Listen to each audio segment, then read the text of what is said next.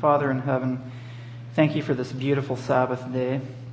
Thank you for giving us the privilege of studying from the Bible and looking deeper into the things of God that will prepare us to be ready to meet you when you come in the clouds of heaven.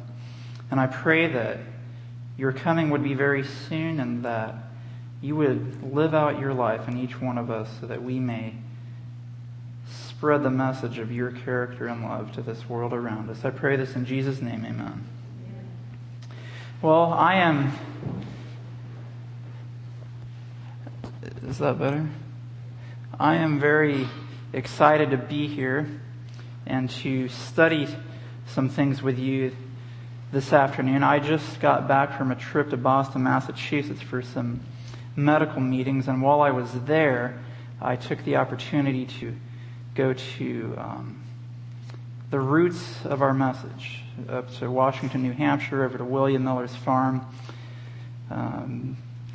Over at Washington, New Hampshire, they've built a Sabbath trail, which is something new from when I was there last. So you can go through about a mile-long trail through the woods of New Hampshire. It's absolutely beautiful, and it's a trail that has 31 different stops along the way, which talks about the story of the Sabbath from creation to the second coming. And it goes through the time of creation, then through the time of Israel and their apostasy, and then the time of Christ, how he restored the Sabbath.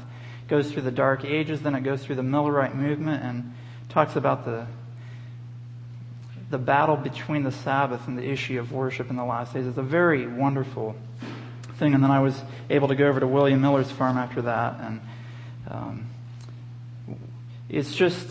it's really inspiring to go back to see the places where this message first started. And what's interesting, if you think about it, the message really took off and got started in New England.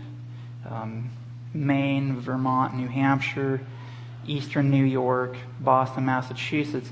And interestingly enough, that is the same geographical location of the rise of the United States of America. We fought for our independence, won the Revolutionary War.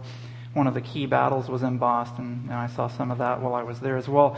And it's not a coincidence that geographically, the two-horned lamb-like beast of Revelation 13 came to prominence in New England. And the message that would start this Second Advent movement also came to prominence in New England. So if you ever get a chance to go to that part of the country, I would highly recommend going to those places of Adventist historical interest.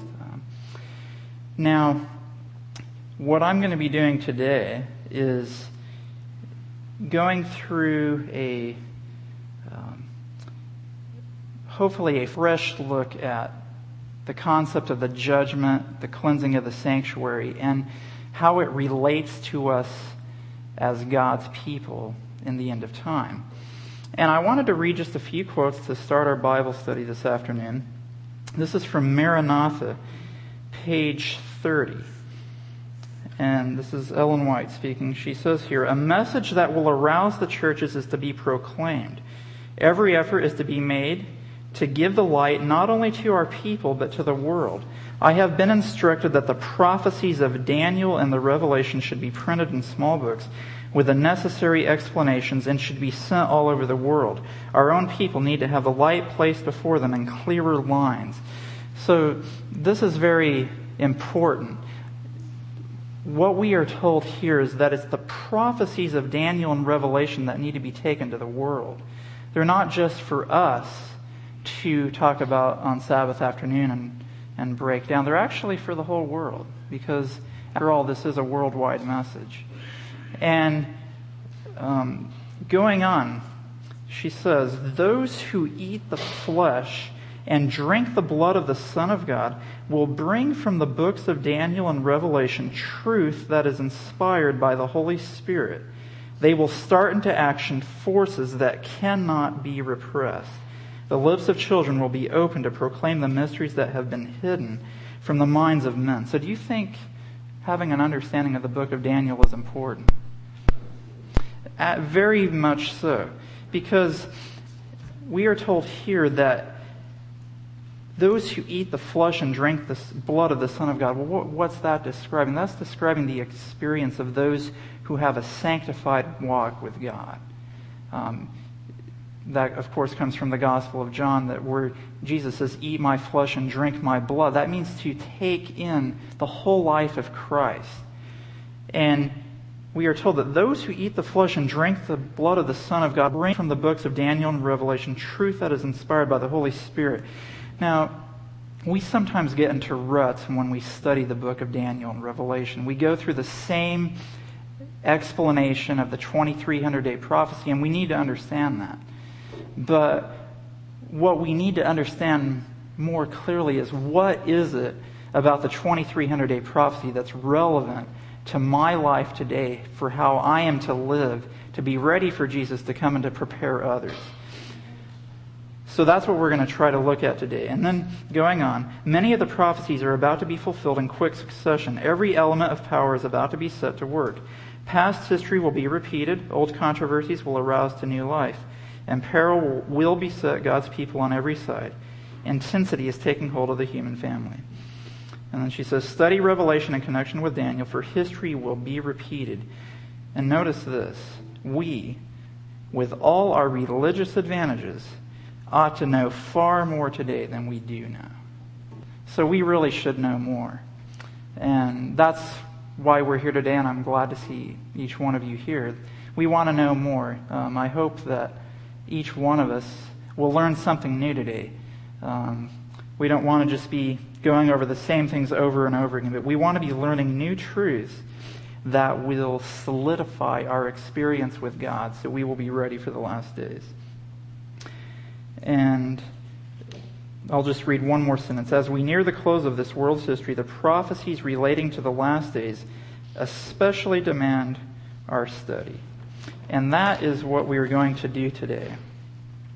Now, I just read from an inspired source, Ellen White, but let me give you another inspired source, and that is Jesus himself. Matthew 24, verse 15, Jesus says, "When ye therefore shall see the abomination of desolation spoken of by Daniel the prophet, stand in the holy place. Whoso readeth, let him understand." So Jesus is telling his disciples then and telling us now, the book of Daniel is a book that he wants us to read and understand. And if you understand also the book of Revelation, chapter 10, Jesus is the mighty angel holding open that little book, the book of Daniel, that he wants us to understand. So what I'm going to do is start off by mentioning this. The book of Daniel, if you study the history of how prophetic faith was understood, people started taking the prophecies of Daniel more seriously in the mid to late 1700s and 1800s. And there were a number of people that were studying these prophecies. William Miller was not the only one who had a belief of the 2300 days ending around the time of 1843. If you study it out, there was actually a number of people. Dates varied from 1843 to 1844 to as late as 1866. And they all believed in the literal year-for-day principle, and they believed that it began roughly in the same time period. If you think about it, the fact that you had people that agreed that it would end somewhere between 1843 to 1867 is not that bad. There was variance of opinion on what the starting point was. But the thing that I want us to pay a special attention to, what I've done here is I've put up a diagram of Daniel 2, 7, 8, and Daniel 10 through 12. Of course, Daniel 2 is the first prophecy of Daniel, Daniel 7 is the second, Daniel 8 is the third, and then Daniel 10 through 12 is one continuous prophecy, starting in chapter 10, ending in chapter 12. And we're not going to go through the whole sequence of kingdoms. I think most of us understand Babylon, Medo Persia, Greece, Rome, and its pagan and papal element. And the only thing that I'm going to make note of is that in Daniel 8, that is the first prophecy where Babylon is missing. And the key thing to remember there is that Daniel chapter 8 is the chapter where the 2300-day prophecy is given. And so what God wants people to understand is He wants it to be crystal clear for people to understand what kingdom the 2300-day prophecy starts.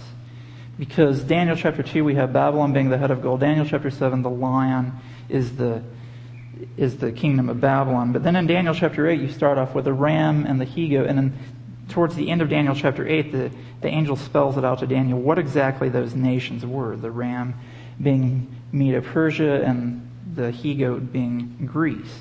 So God spells that out for us clearly. And the reason why is that the 2300-day prophecy begins in the kingdom of Medo-Persia.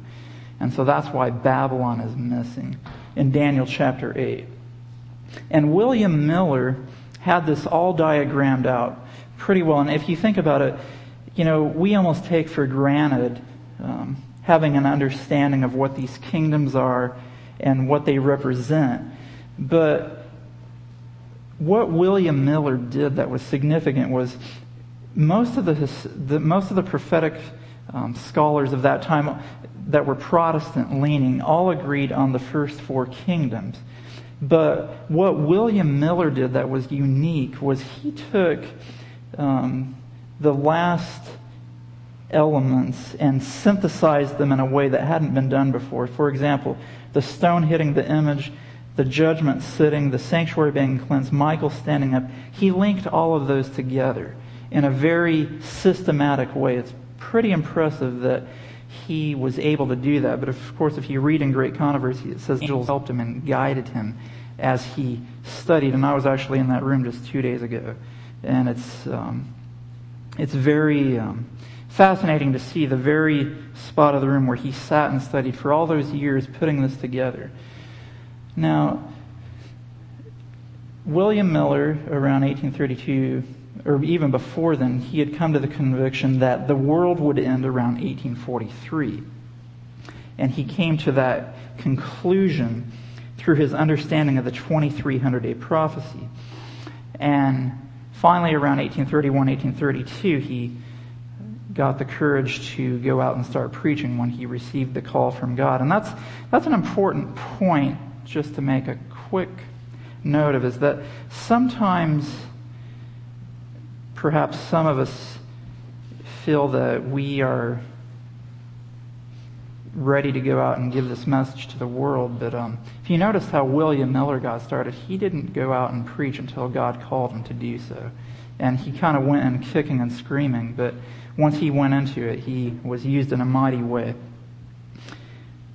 So William Miller starts preaching this message of the end of the world in 1843. And of course, he got a few things wrong. One, of course, being that the 2300-day prophecy ended in 1843. Well, obviously, it ended in 1844. They forgot about the fact that there was no 0 year between BC and AD. They also didn't take into account that the beginning of the 2300 days started in the fall of 457 BC. And so it wouldn't end until the fall of 1844.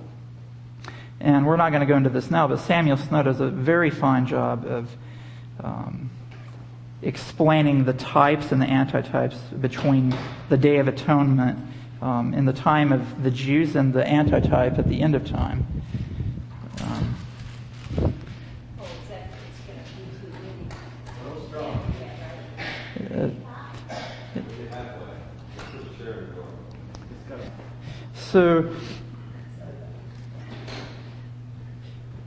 So William Miller believed it would end around 1843. Of course, they gained greater light and found that it was going to end around 1844, and specifically October 22. But this is where the Millerites, of course, made some of their major mistakes. And fortunately, God raised up the Adventist pioneers, James and Ellen White, Joseph Bates, and Hiram Edson. If you study out the history, Joseph Bates and Hiram Edson were giants. They really studied the Bible out and came to a much clearer understanding of all these prophecies, even more so than William Miller did. And God used them in a mighty way. But if you look at what William Miller does, and this is where I want to start, this is sort of our focal point for the beginning, and then we're going to go from here. William Miller believed that the stone hitting the image in Daniel chapter 2, the judgment sitting and the Son of Man coming to the ancient in the clouds of heaven, the sanctuary being cleansed, and Michael standing up were all talking about the same thing. And they were describing the end of the world and the second coming of Christ. And if you think about it, considering that no one else had ever studied this before, it was not a bad interpretation in and of itself. He didn't have a real good understanding of the investigative judgment, obviously, and he didn't also understand the earthly sanctuary. But for him to come to this by studying the parallel prophecies in Daniel was quite impressive. But what the Adventists, Joseph Bates, James and Ellen White, Hiram Edson, were able to come up with is what I'm going to put up on the board now. So when the stone hits the image at the end of the prophecy in Daniel chapter 2, this is talking about the end of the end time. That is when God's kingdom fills the whole earth. The judgment sits in Daniel chapter 7. That is not the end of the end time. This is actually the beginning of the end time.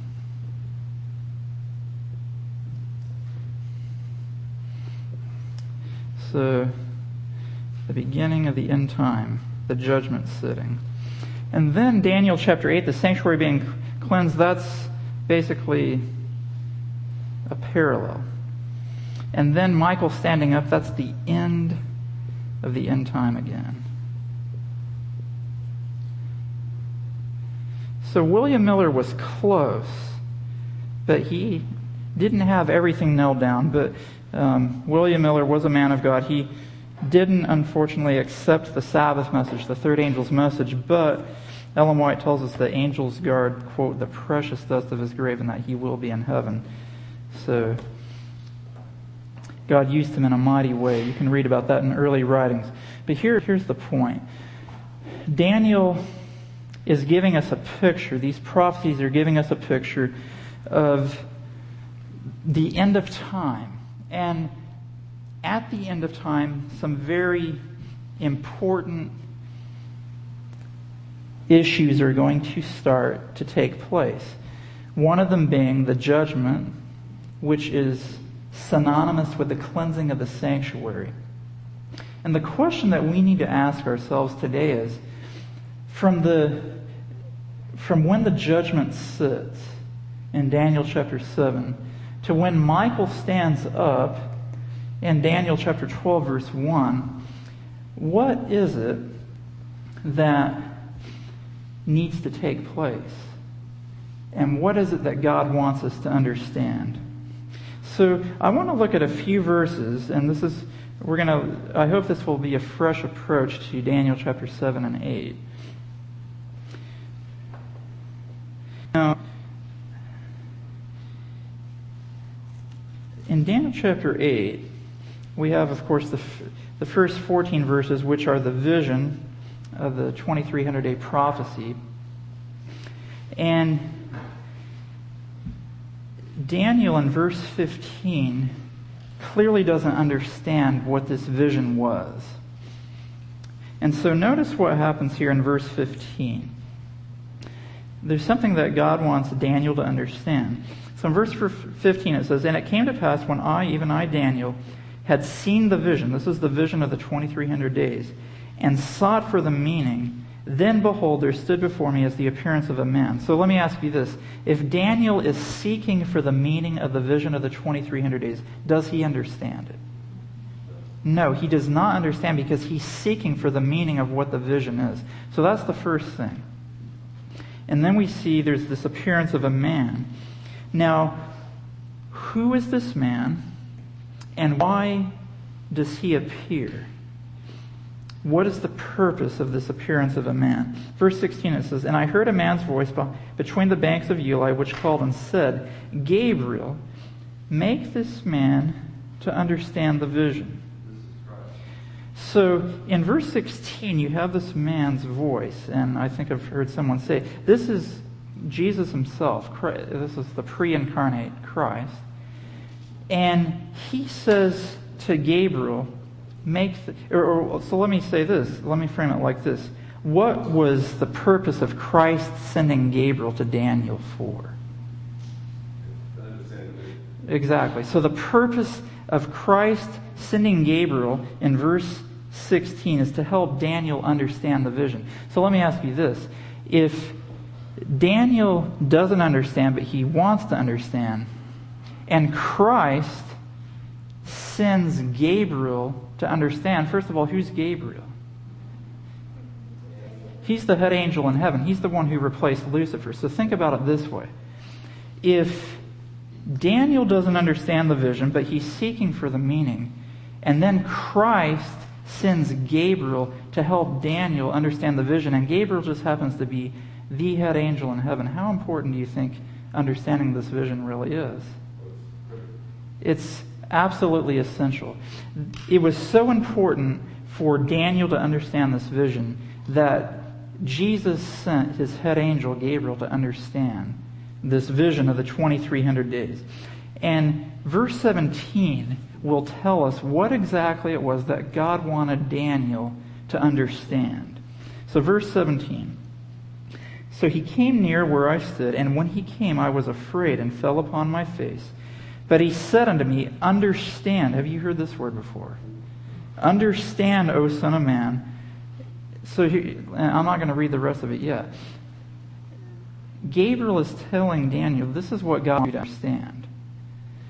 In verse 15, Daniel says, I saw the vision, but I didn't understand the meaning. Verse 16, Christ says, Daniel, this is so important that I'm sending Gabriel to help you, Daniel, understand the vision. And in verse 17, Gabriel says to Daniel, Daniel, this is what you need to understand. And what was it that Daniel was supposed to understand? And it says right there in verse 17, for at the time of the end shall be the vision. Now, what do you know about the time of the end? This actually is perhaps a foreign concept to Daniel at that time. But I can tell you what Daniel was thinking. When he saw this vision of the 2300 days, and we're not going to go to Daniel 9, he thought that because of the wickedness of the children of Israel, while they were taken captive into Babylon, that their time of captivity would be extended not 70 years, which had been prophesied in Jeremiah 25, verse 12, but that it would be extended 2,300 years. And if you look at the end of chapter 8, Daniel was sick certain days, he was astonished, and none understood the vision. He could not believe that it was going to be 2,300 years of captivity. But what Gabriel was trying to get him to understand, and what God wanted him to understand, was this vision really is for the time of the end. It's not really for your time. Because Daniel, you're not going to live in the time of the end. But the vision, this is the thing you're supposed to understand, is for the time of the end. Now, let me just show you a few verses, and I think some of you already know how we can show when the time of the end begins. But let's look at just a few verses in Daniel chapter 12. Daniel chapter 12, verse 4.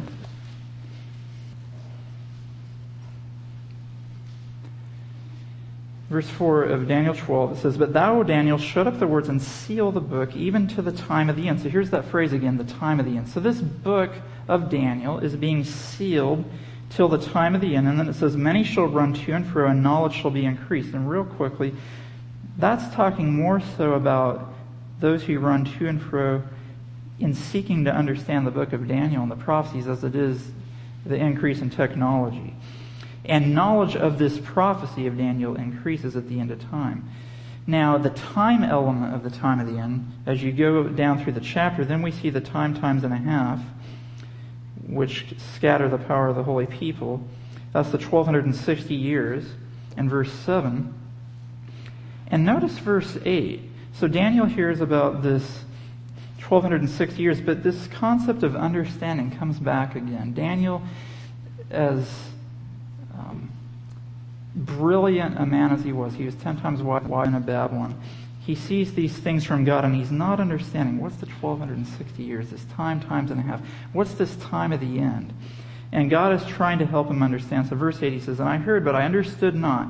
Then said I, O my Lord, what shall be the end of these things? And he said, Go thy way, Daniel, for the words are closed up and sealed till the time of the end." So once again, we see in verse 4, we see in verse 9, that the book of Daniel is sealed till the time of the end. But how do you connect that to the element of time? In verse 8, Daniel says, what are the end of these things? And what are these things that he's referring to? It's the verse before. It's the times and a half. So the times and a half are the things that Daniel wants to know. When is the end of the times and a half? That's verse 8. And then verse 9, he's told it's till the time of the end. So historically speaking, the 1,260 years go from 538 to 1798. So sometime after 1798, we can expect to see the unsealing of the prophecy of the book of Daniel, an understanding of this book, and this is exactly what happened. William Miller started studying these prophecies in the 1820s, started preaching about it in the 1830s. So after 1798, the understanding of this book came open. And of course, we understand that the cleansing of the sanctuary began in 1844 on October 22. And it might be useful to some of you to understand how the date October 22 was arrived at. And then we're going to get into the practical application. Samuel Snow, when he gave his explanation, and he was the first one who really fleshed it all out, showed how that when Jesus died on the cross of Calvary, he died as the Passover lamb on the exact day of Passover. So the antitype fulfills the type on the very day of Passover. And as the body that was broken, it symbolized the unleavened bread on the very day of unleavened bread on the Sabbath. And then as the offering of first fruits, he was resurrected. He was the first begotten of the dead. And those types and antitypes met each other on the very actual day, and then Pentecost was fulfilled on the very day, 50 days later, when the outpouring of the early rain was poured out on the day of Pentecost. So Samuel Snow lines that all up, and he says those were the spring festivals, but there were also the fall festivals. So he takes the people of that time to he takes them to the time of the Day of Atonement, and through the reckoning of the Jewish Karaite calendar, which it's spelled like this. So the Jewish Karaites, they were the ones who had preserved the literal timing of all of these things. The Day of Atonement, which was the 10th day of the 7th month, the 10th day of the 7th month for the Jewish year would actually be on October 22. Now what's interesting is that they also showed that the beginning of the Jewish year started on April 19, the evening of April 19, the evening of April 18 into the day of April 19 on 1844. And what they showed was that there would be a midnight cry just before Jesus came on October 22. And so, of course, a full year is 6 months. And if you take a full day, which is 24 hours, half the day is nighttime and half the day is daytime, obviously. But there's only 12 months in a year, so therefore night would represent 6 months of a year, and the day would represent the other 6 months of the year. Therefore, the midnight cry, which would start 3 months after April, would probably start about the middle of July of 1844. And that's what happened. Samuel Snow first gave the understanding of October 22, 1844, and the bridegroom coming on that day in July of 1844. But it really took off a month later in August. So they really have these things nailed down to a T, leading up to this 2300-day prophecy. And the thing that I'm trying to impress upon your minds is that this 2300-day prophecy propelled the Advent movement, including the movement which we are part of today, into a powerful existence. People describe the time period of 1844, especially between August 12 through 17, which is when Samuel Snow gave the powerful camp meeting speech, and October 22 as perhaps one of the most powerful things in the history of the church. It's been described as a tornado. It's been described as an overwhelming flood. And in fact, Ellen White has a few things to say. I'm just going to read a few brief things. Ellen White says, Great Controversy, page 401, of all the great religious movements since the days of the apostles, none have been more free from human imperfection and the wiles of Satan than was that of the autumn of 1844. Even now, after the lapse of many years, all who shared in that movement and who have stood firm upon the platform of truth still feel the holy influence of that blessed work and bear witness that it was of God. And the thing that excites me is when I read statements like this. This is from Testimonies, Volume 5, page 252. The power which stirred the people so mightily in the 1844 movement will again be revealed. The third angel's message will go forth not in whispered tones, but with a loud voice. And then early writings say, I saw that this message will close with power and strength far exceeding the midnight cry. And that's what I want to be a part of. And the reason I read those quotes is because in many ways, the same understanding of Bible prophecy that the people of that time had is going to provide the inspiration and power to finish this work at the end. Ellen White says in Signs of the Times that the parable of the bridegroom has been and will be fulfilled to the very letter. And it was fulfilled to the very letter the first time on October 22, 1844, starting with a midnight cry, the wise virgins going out to meet him, and so forth. And it's going to be fulfilled again at the very end. And Revelation 18 talks about that time. Now, what we want to know today, that we're going to look at a little more carefully, is in Daniel chapter 7, the judgment sits. And in Daniel chapter 12, Michael stands up. So what is it that's going to get us from the judgments being seated to Michael standing up? That's the most important thing that we're going to look at today. And the first thing I want us to consider is in Daniel chapter 7, verse 10, or verses 9 and 10, it talks about the Ancient of Days who's on a fiery throne with wheels, which gives you the concept that, hey, the throne is movable. It's actually moved apartments from the holy to the most holy place. You see the thousands ministering unto the Ancient of Days. And then it says the judgment was set and the books were open. And in other translations, it also says the court was seated. So what it gives you the idea is the Father comes into the most holy place. And in verse 13, we see the Son coming before him as well. And they actually sit down. And when they sit down, they open up the books. So this gives you the idea in Daniel chapter 7, when the judgment begins, that they sit down to do a process of investigation. And by process of deduction, if you will, the obvious concept would be that when the judgment ends, they would stand up because it's over, and they move on to do the next thing.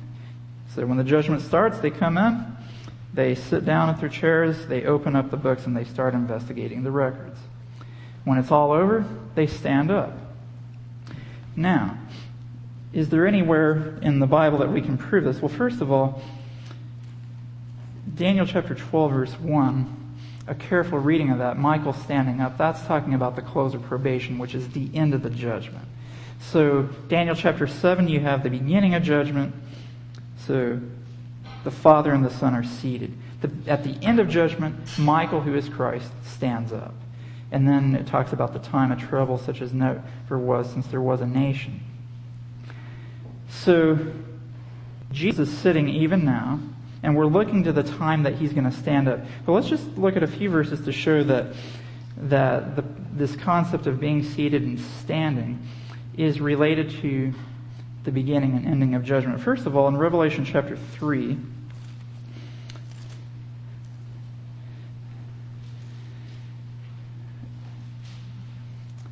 it tells us that Jesus is set down with the Father. This is verse 21 of Revelation chapter 3. Now, interestingly enough, this is the message to Laodicea. And Laodicea, the word Laodicea, I think many of you already know what it means. It means a judged people. And Jesus, his last message to Laodicea, before he says, "He that hath an ear, let him hear what the Spirit saith to the churches," in verse 21 is, "To him that overcometh will I grant to sit with me in my throne, even as I also overcame, and am set down with my Father in his throne." So Jesus comes to this earth, lives an overcoming life, and then when he has finished his work here on this earth, he goes up to heaven, enters into the sanctuary, and sits down at the throne of the Father. And that was at his ascension in 31 AD. Now, Jesus enters, of course, first into the holy place, and apparently the Jews had probably some concept of what the judgment was all about, because Acts chapter 7 gives us a picture of a significant event in the history of prophecy. And this is Acts chapter 7, verse 55 and 56. And this is, of course, the powerful sermon that Stephen gives to the Jewish Sanhedrin. And he gave them a message they really didn't want to hear, that they were being unfaithful. And once they had heard enough, this basically was the end of probation for the Jewish nation. Because you have the 490-year prophecy beginning in 457, and it ends in 34 AD. And the 34 AD ends, or that prophecy ends with the stoning of Stephen. And this is just about to happen.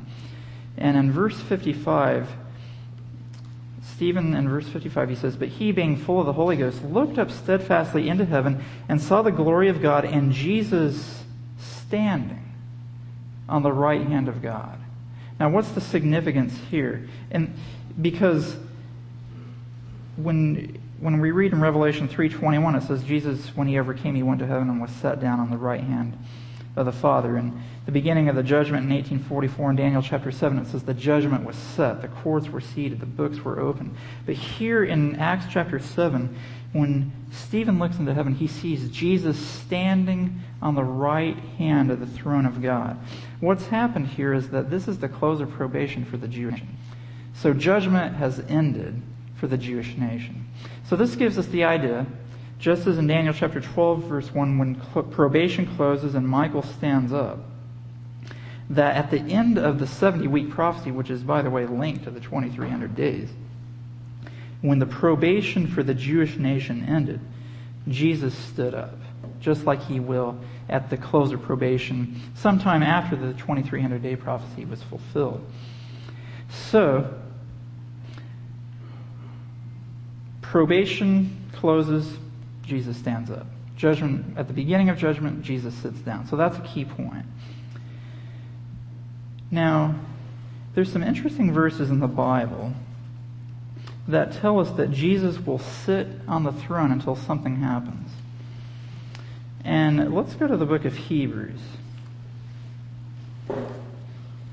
So Jesus is seated on the throne in heaven, and he is waiting to stand up. And some people may say, well, in Acts chapter 7, Jesus was in the holy place, so how could he be in the throne room of God and be on the right hand of the Father? Well, if you look at the sanctuary imagery, you have in the holy place the table of showbread, the altar of incense, and the 7 golden candlesticks. Interestingly enough, the table of showbread is on the north side with 2 stacks of 6 loaves of bread for a total of 12, so 6 each. And if you study in the Bible, Jesus says, "I'm the bread of life that came down from heaven." So you have two stacks of 6 that are equal to each other. And Jesus says, I'm the bread of life that came down from heaven. So you have two stacks that are identical to each other. And Jesus says, I and my Father are one. So in the holy place on the north side, the table of showbread, you have the Father and the Son next to each other, symbolically speaking, in the holy place, where they were from 31 AD to 1844, October 22. And that's where Jesus stood up when probation ended on the Jewish nation. But I want to show you some verses that suggest that Jesus will not always be seated. But first of all, Hebrews chapter 1, verse 13 says, the last half says, sit at my right hand until I make thine enemies thy footstool. So Jesus is sitting on the right hand. This is the Father speaking to the Son. Jesus sits on the right hand of God until his enemies are made his footstool. And Hebrews chapter 10 gives us the same idea. Hebrews chapter 10, verses 12 and 13.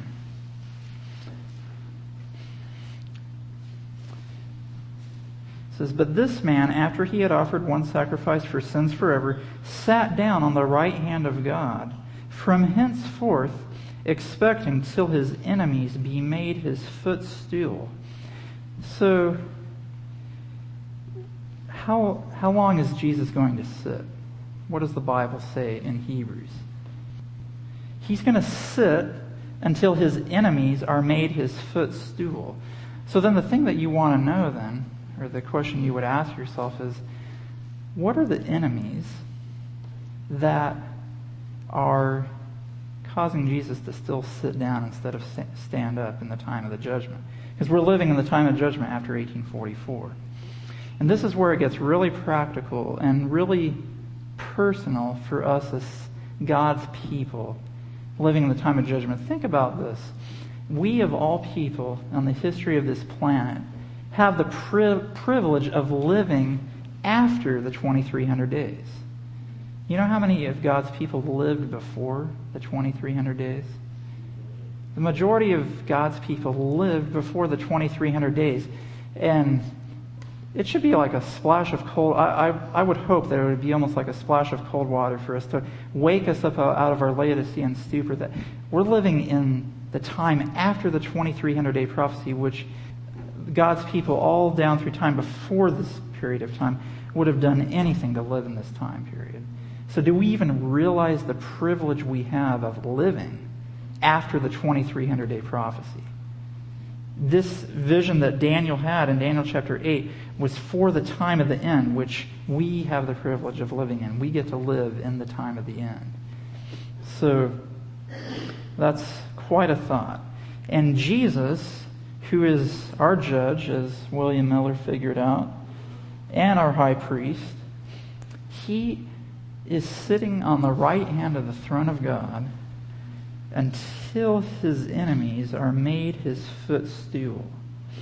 Well, let's look at a couple of other Bible verses. 1 Corinthians chapter 15.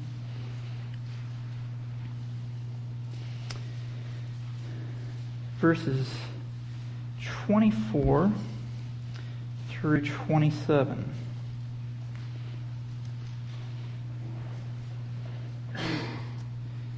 Then cometh the end, when he shall have delivered up the kingdom to God, even the Father, when he shall have put down all rule and all authority and power. And verse 25 should sound familiar to the last verses we've read. For he must reign till he hath put all enemies under his feet. Okay, so here we have the same concept again, that Jesus is seated on the right hand of God, reigning as our judge and high priest until his enemies are put under his feet, made his footstool. And we keep asking ourselves, so what are these enemies that keep Jesus seated? Well, verse 26 and 27 give us a more clear answer. The last enemy that shall be destroyed is death, for he hath put all things under his feet.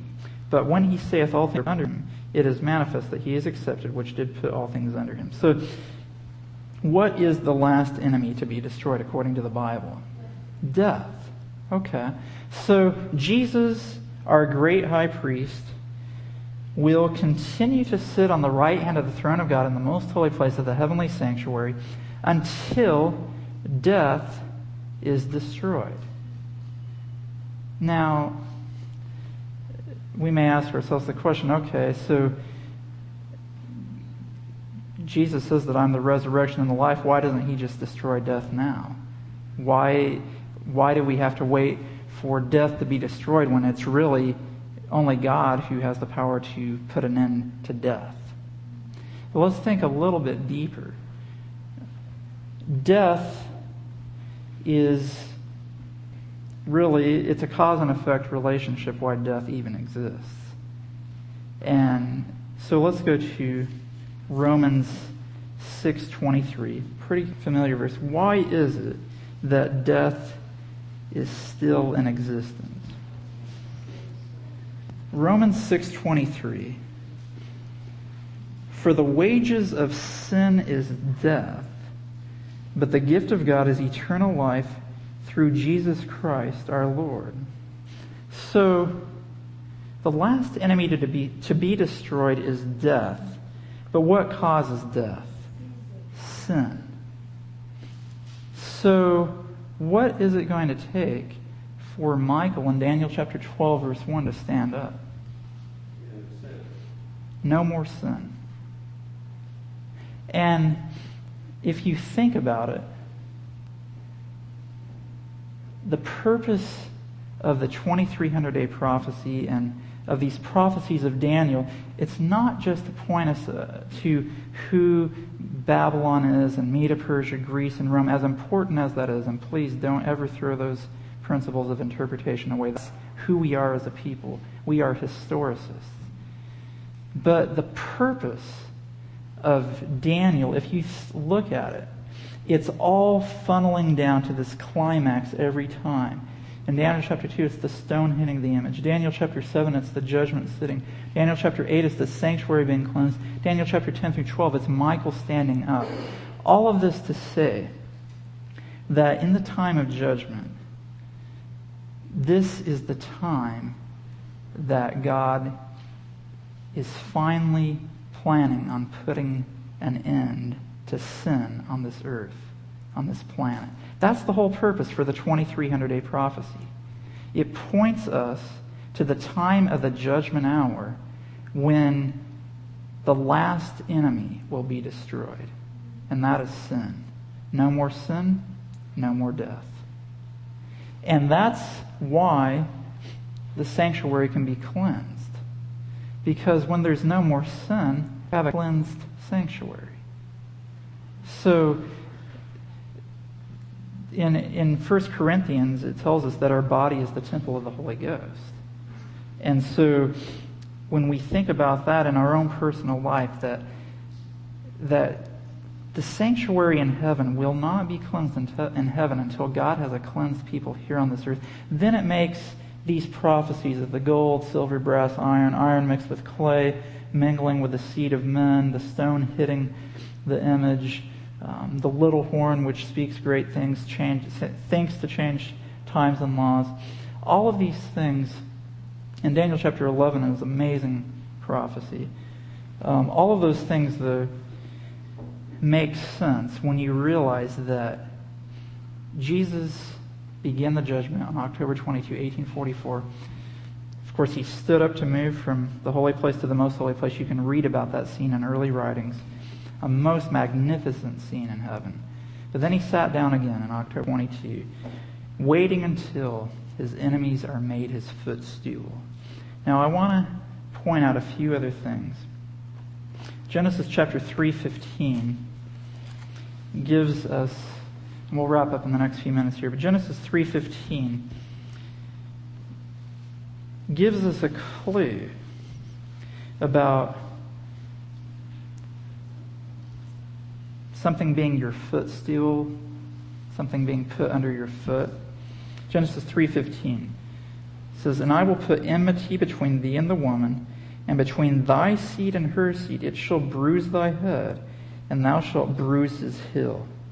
You know, when Jesus, the only way that sin can be put to an end, of course, is through the blood of Christ. Amen? It's only the blood of Christ that cleanses us from sin. So we, by faith, accept his atoning sacrifice.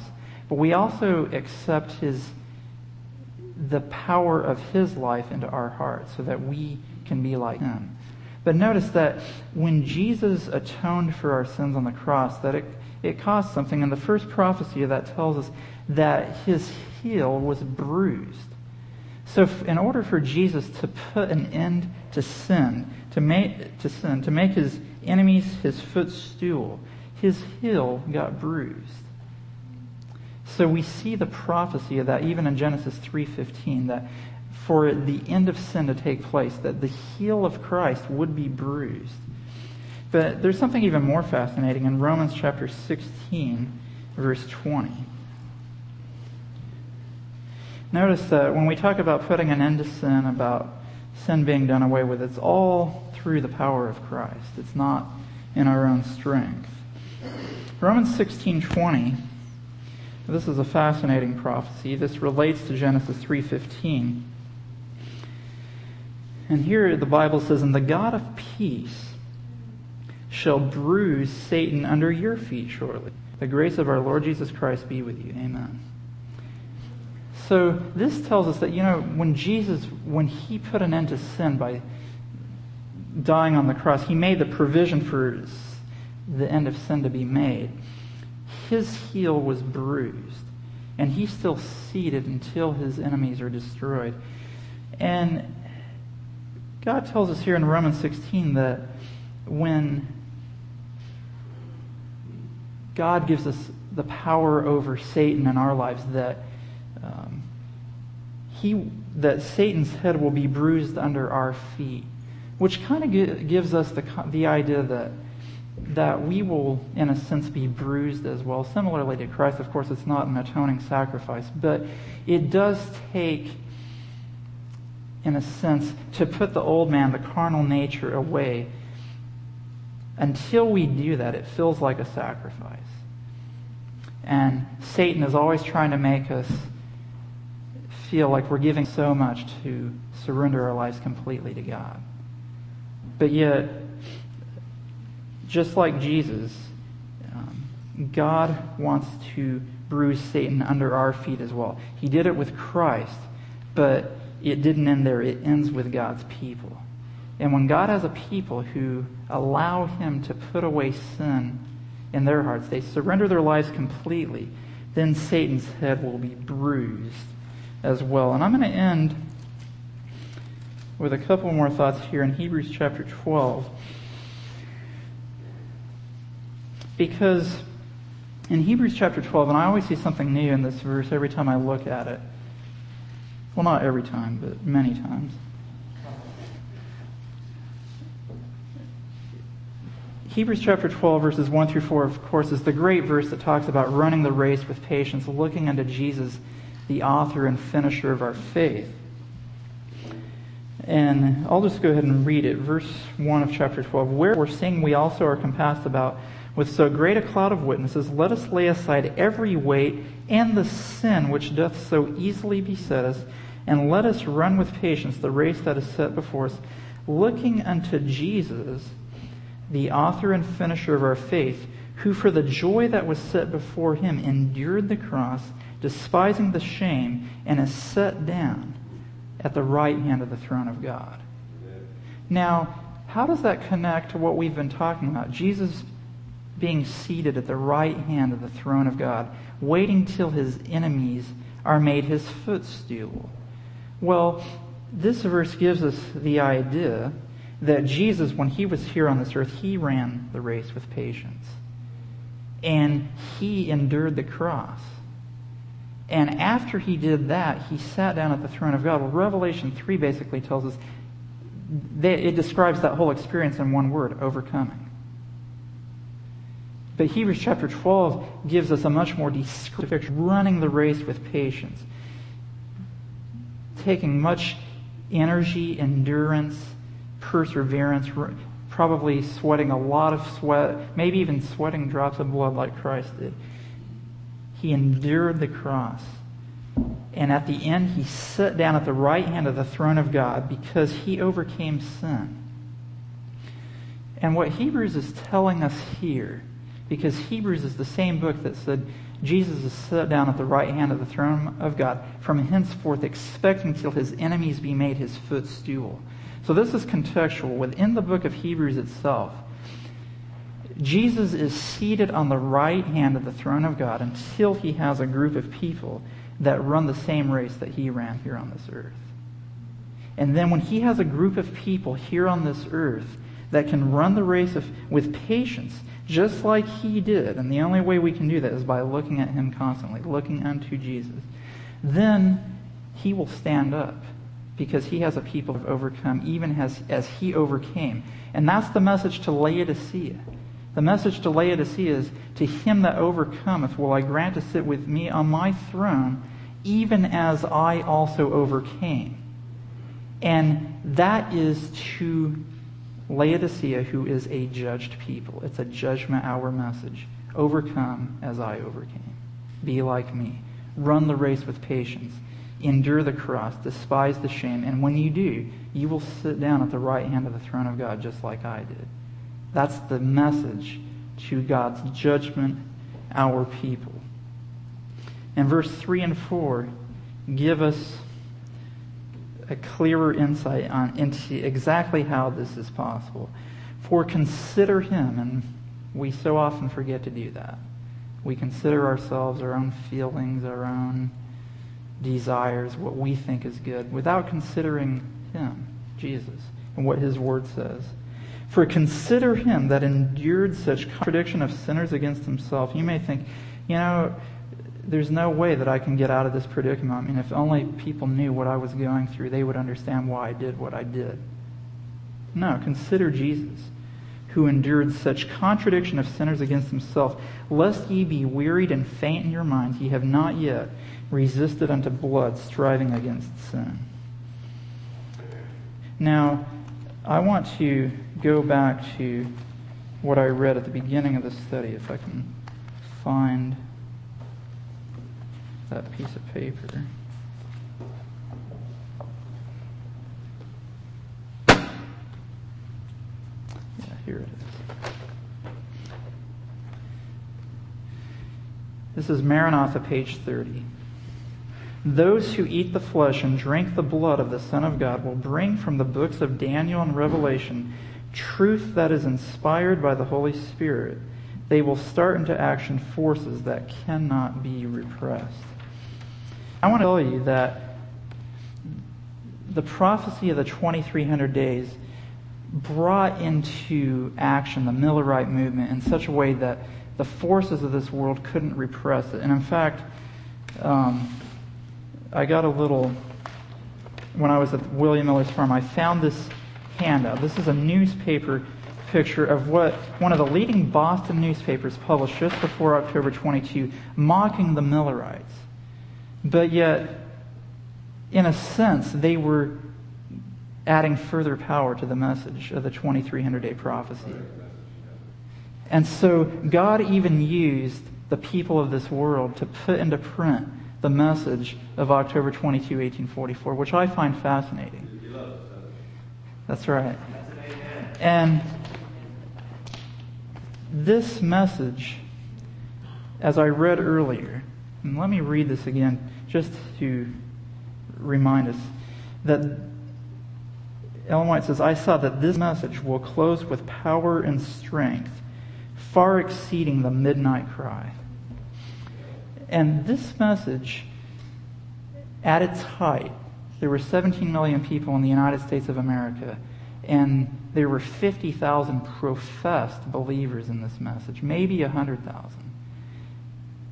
William Miller was nearly as well known as the President of the United States. And many years have come and gone since then, and unfortunately I don't think that our message is as prominent now as it was then. But the time will come, the day will come, when the prophecy of Revelation 18 will be fulfilled, that the whole earth will be lightened with the glory of this message. And that will only happen as we as God's people take this judgment hour message seriously, that the purpose of the judgment is to put an end to sin, so that Michael can stand up. That's why God has brought us into existence. We are a group of people with a message for translation, and that's why we exist on this earth today. So I pray that we have gained a renewed focus for the power of this message, the purpose of this message, and what God wants us to do in our lives. He wants us to eat the flesh and drink the blood of the Son of God every day, to run that race with patience, just like Jesus did, to overcome as Jesus did. That's the judgment hour message to Laodicea.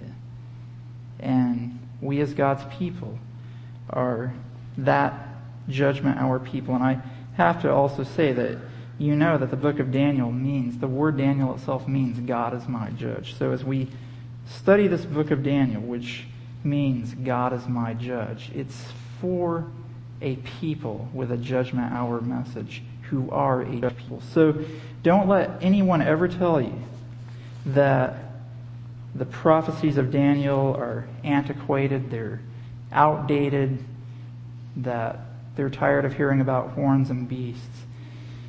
What you want to do as God's people today is to take people through the book of Daniel and show them the power of God and the power of Christ, the power to change people's lives. It's not just to prove 1844, as important as that is. It's to prove the transforming power of God in our life, even today. So that is our message. That's why we exist. And Jesus will continue to sit until he has a group of people that are like him. So that's why we exist here at Advent Hope. We are here to allow God to change our hearts so that we can help others to prepare for eternity as well.